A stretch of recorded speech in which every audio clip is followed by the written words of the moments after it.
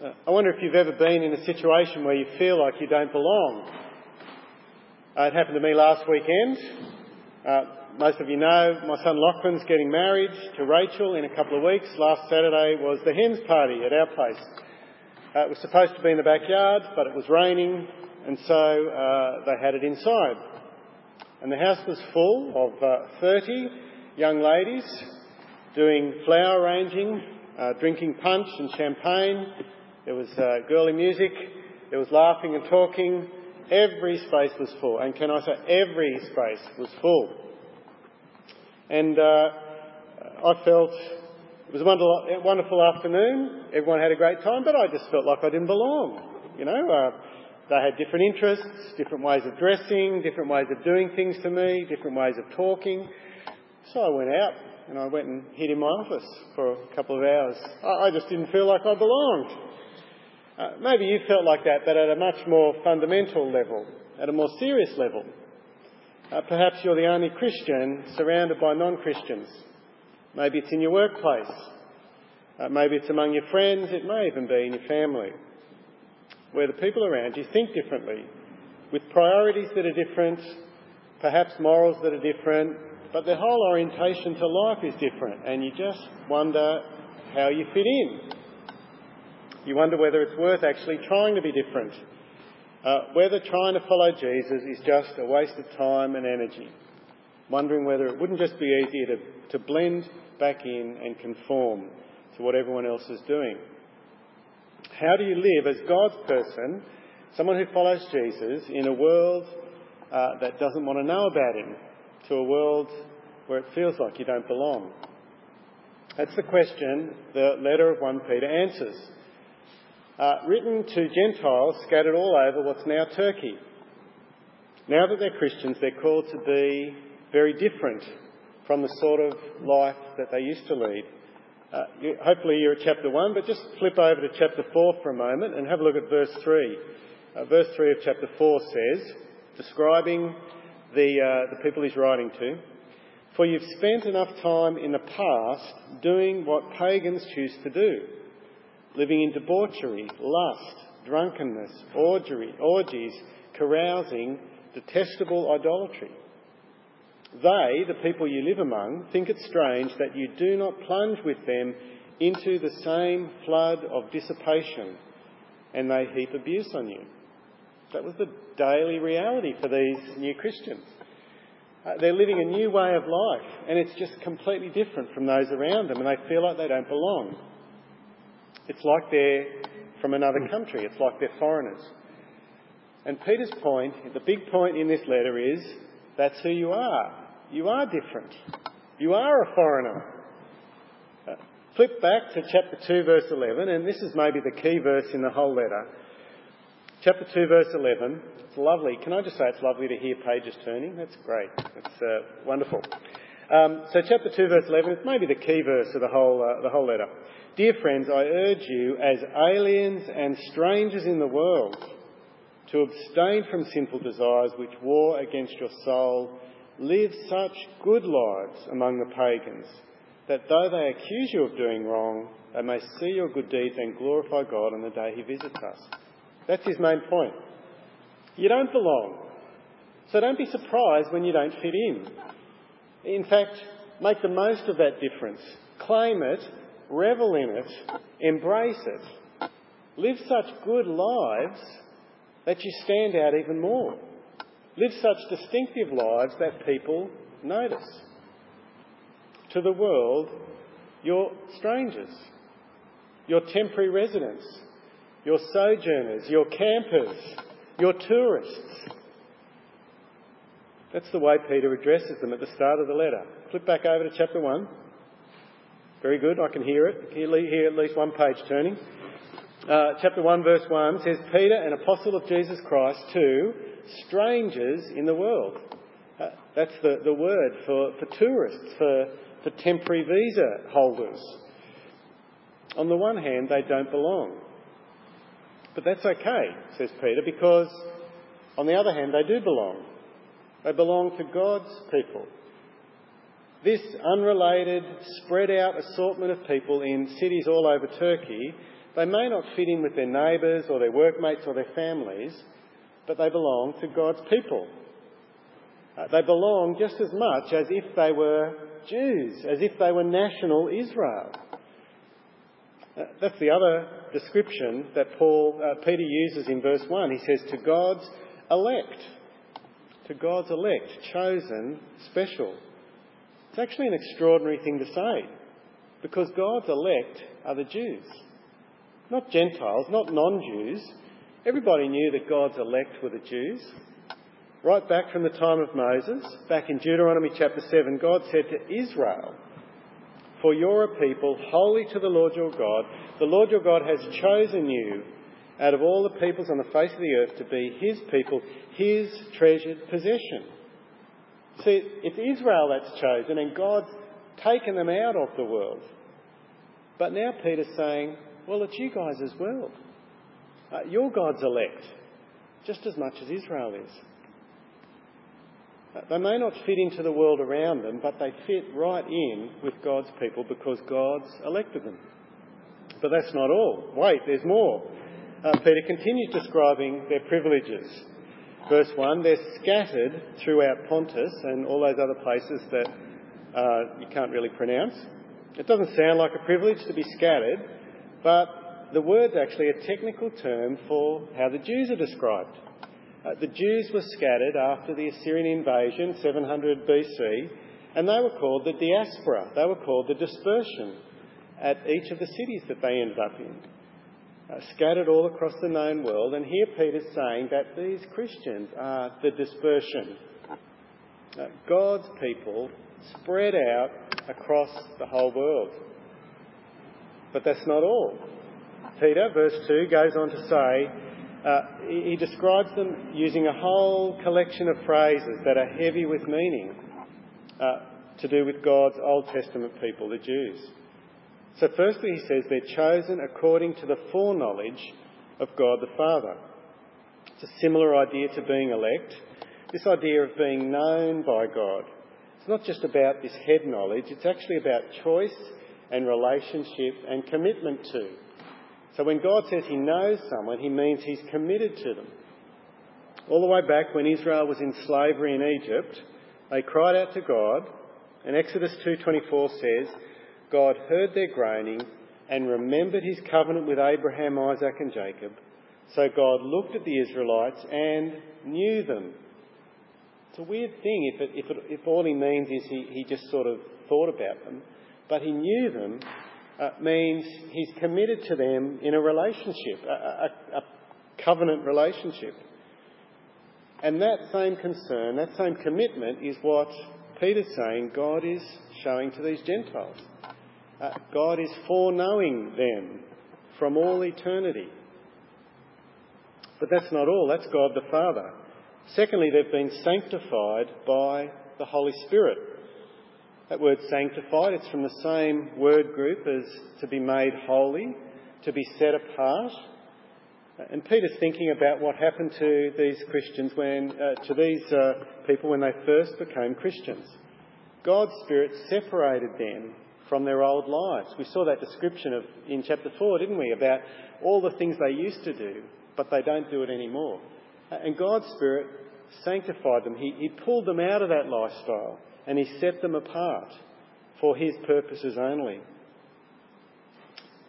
And that was Israel too. God called them to be separate and holy.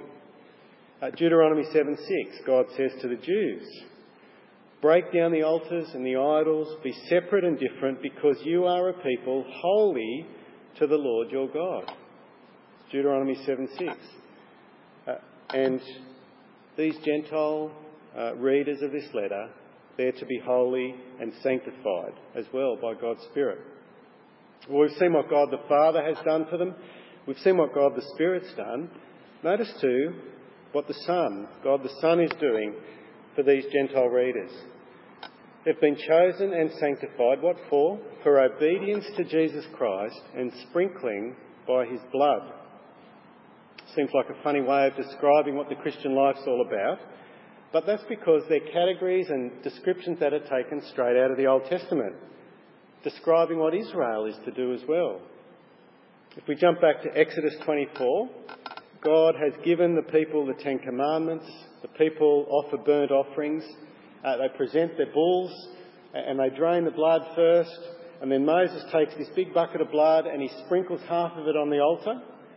And then he takes the book of the covenant, the book of God's law, and he reads it to the people. And the people say, "We'll obey everything the Lord has said." And then verse 8 we read, Moses took the rest of the blood and he sprinkled it on the people. And he said, this is the blood of the covenant that the Lord has made with you in accordance with all these words. So God's Old Testament people, Israel, are called to obedience, and then they're sprinkled with blood that makes them clean, that shows they're part of God's covenant. That's Israel, but Peter, well, he's saying that these Gentiles have got all of that, this covenant, this relationship with God, but they've got something even better, because they've got a new covenant. They've got obedience to Jesus. They've been sprinkled by his blood. Blood that only needs to be offered once and that washes away sin for good. And they get to obey the risen Lord Jesus, who has conquered sin and death and brought them into a relationship with him. So we're only 2 verses in, but Peter's described how God, Father, Son and Holy Spirit are including these Gentile Christians into God's people. They do belong, no matter what they think. I wonder if that's a description that you recognise about yourself, that you fit, you belong to God's people. Do you feel at home because of all these things that are described for Christians? Well, if not, they can be yours. You can turn to God, you can trust him and let him do these things that Peter's describing here. He can set you apart from the world. He can wash you clean and make you his and present you able to obey the Lord Jesus in your life. That's what Peter's offering as well as describing. So back up in verse 3, as Peter thinks about this description, about how his readers have been foreknown and set apart and sprinkled clean, it produces something in him. He can't help but praise God. So verse 3, he says, "Praise be to the God and Father of our Lord Jesus Christ. In his great mercy, he's given us new birth into a living hope through the resurrection of Jesus Christ from the dead." How incredible is God, says Peter. He's given us new birth. He's done that in the past. But he's also prepared something for the future for us. He's given us a living hope, a solid, evidence-affirmed, death-defying hope. Jesus' resurrection has powered that hope. Something in the past, something in the future, a hope that's beyond this world. It's beyond what we understand now. It's past this life, but it's also beyond this life in terms of what this life can deliver on. It's something richer and truer and more precious than anything this life can offer. He describes what this hope is like in verse 4. It's an inheritance that can never perish, spoil or fade, kept in heaven for you. It's safe, it's secure. For you who through faith are shielded by God's power. That inheritance is our future. But notice too, there in verse 5, there's a present part of what we've already received, or what God's given us. We've been given something in the past, new birth. We've got this inheritance in the future. But in the present, Peter wants to praise God because at the moment God is shielding us by his power through faith. We're shielded. We lean on the reliability of God's character. We trust God promises and shields, and that's how we make it to the end, to receive the inheritance, to receive the hope, the goal of our hope. In a moment we'll see what it is that we're shielded from, but just for the moment, stop and think about this description of who we are. Past, present, future. We've received new birth in the past. We've been set aside, made holy for obedience in the past. At the moment, we're shielded through faith, all for the goal of this living hope of an inheritance in the future. Well, that's who we are. That's the description. Peter, like all good pastors, then wants to give us the application. What's the so what of that description? What difference does all that make? Well, look at verse 6. He says, "In this you greatly rejoice." In this, as you think about all these things, you greatly rejoice. If you've just caught even a little of the vision of what he's describing, joy should be the result.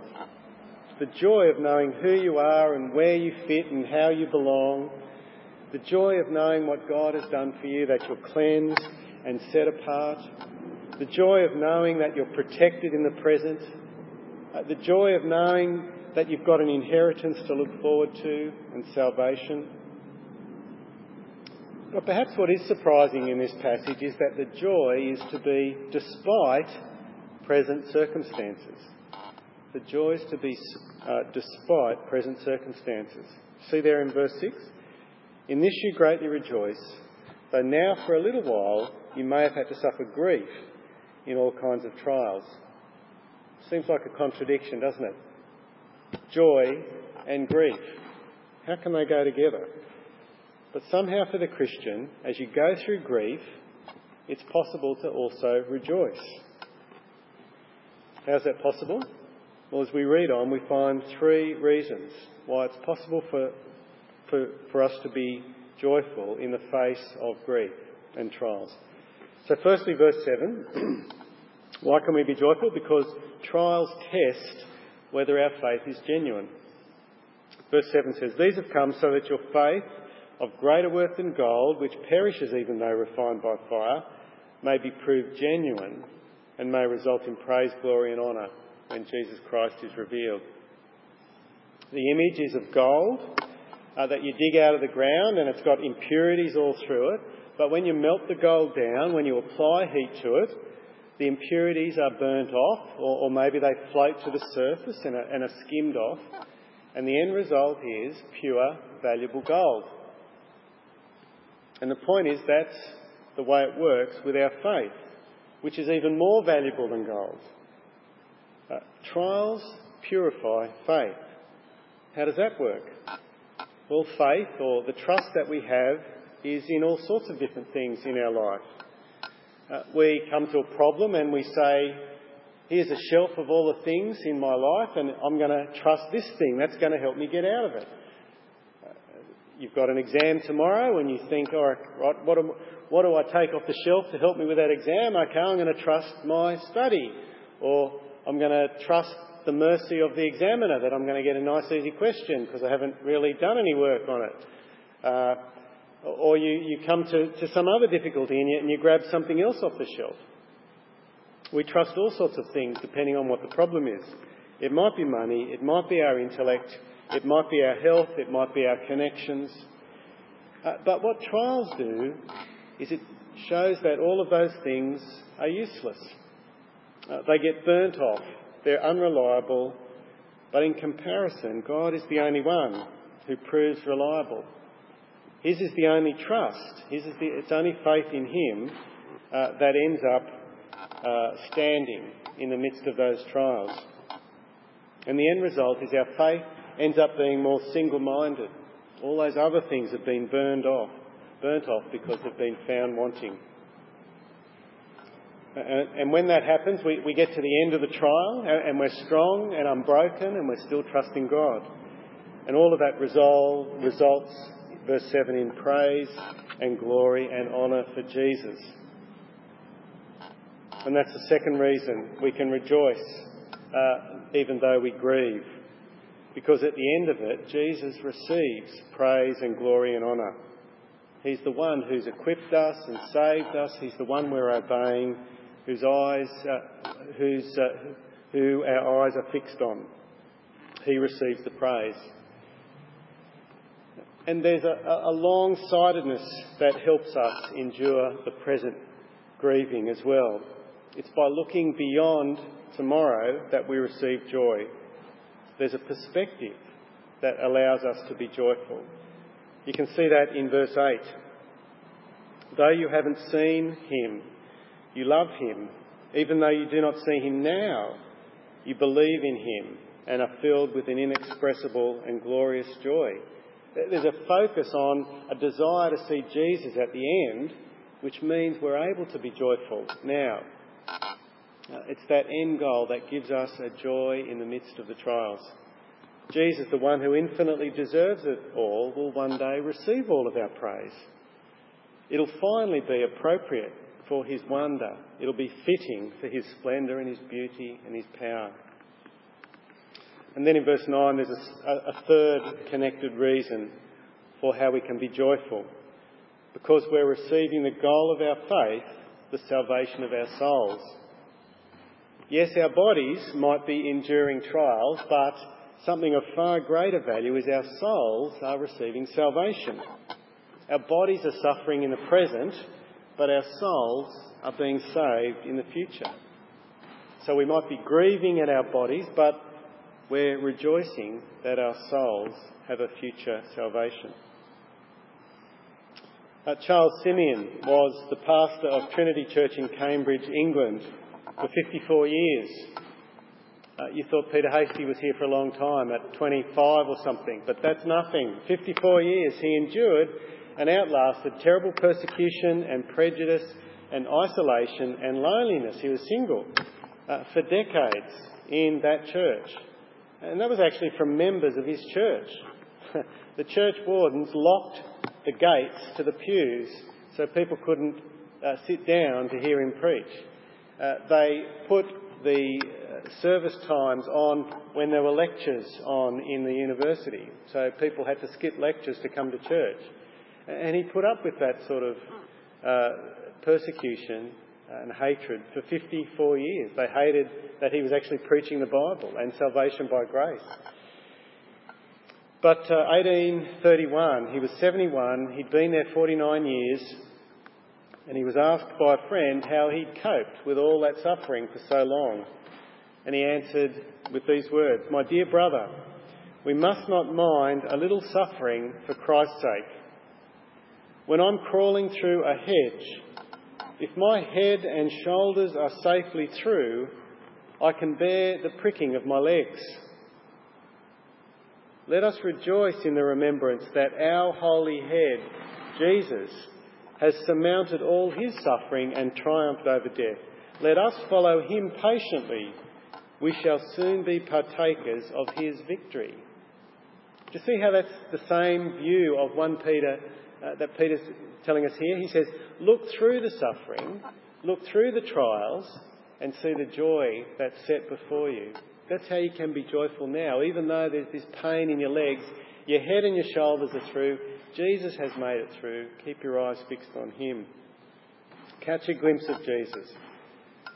Keep trusting him in the midst of the thorns you may be experiencing at the moment.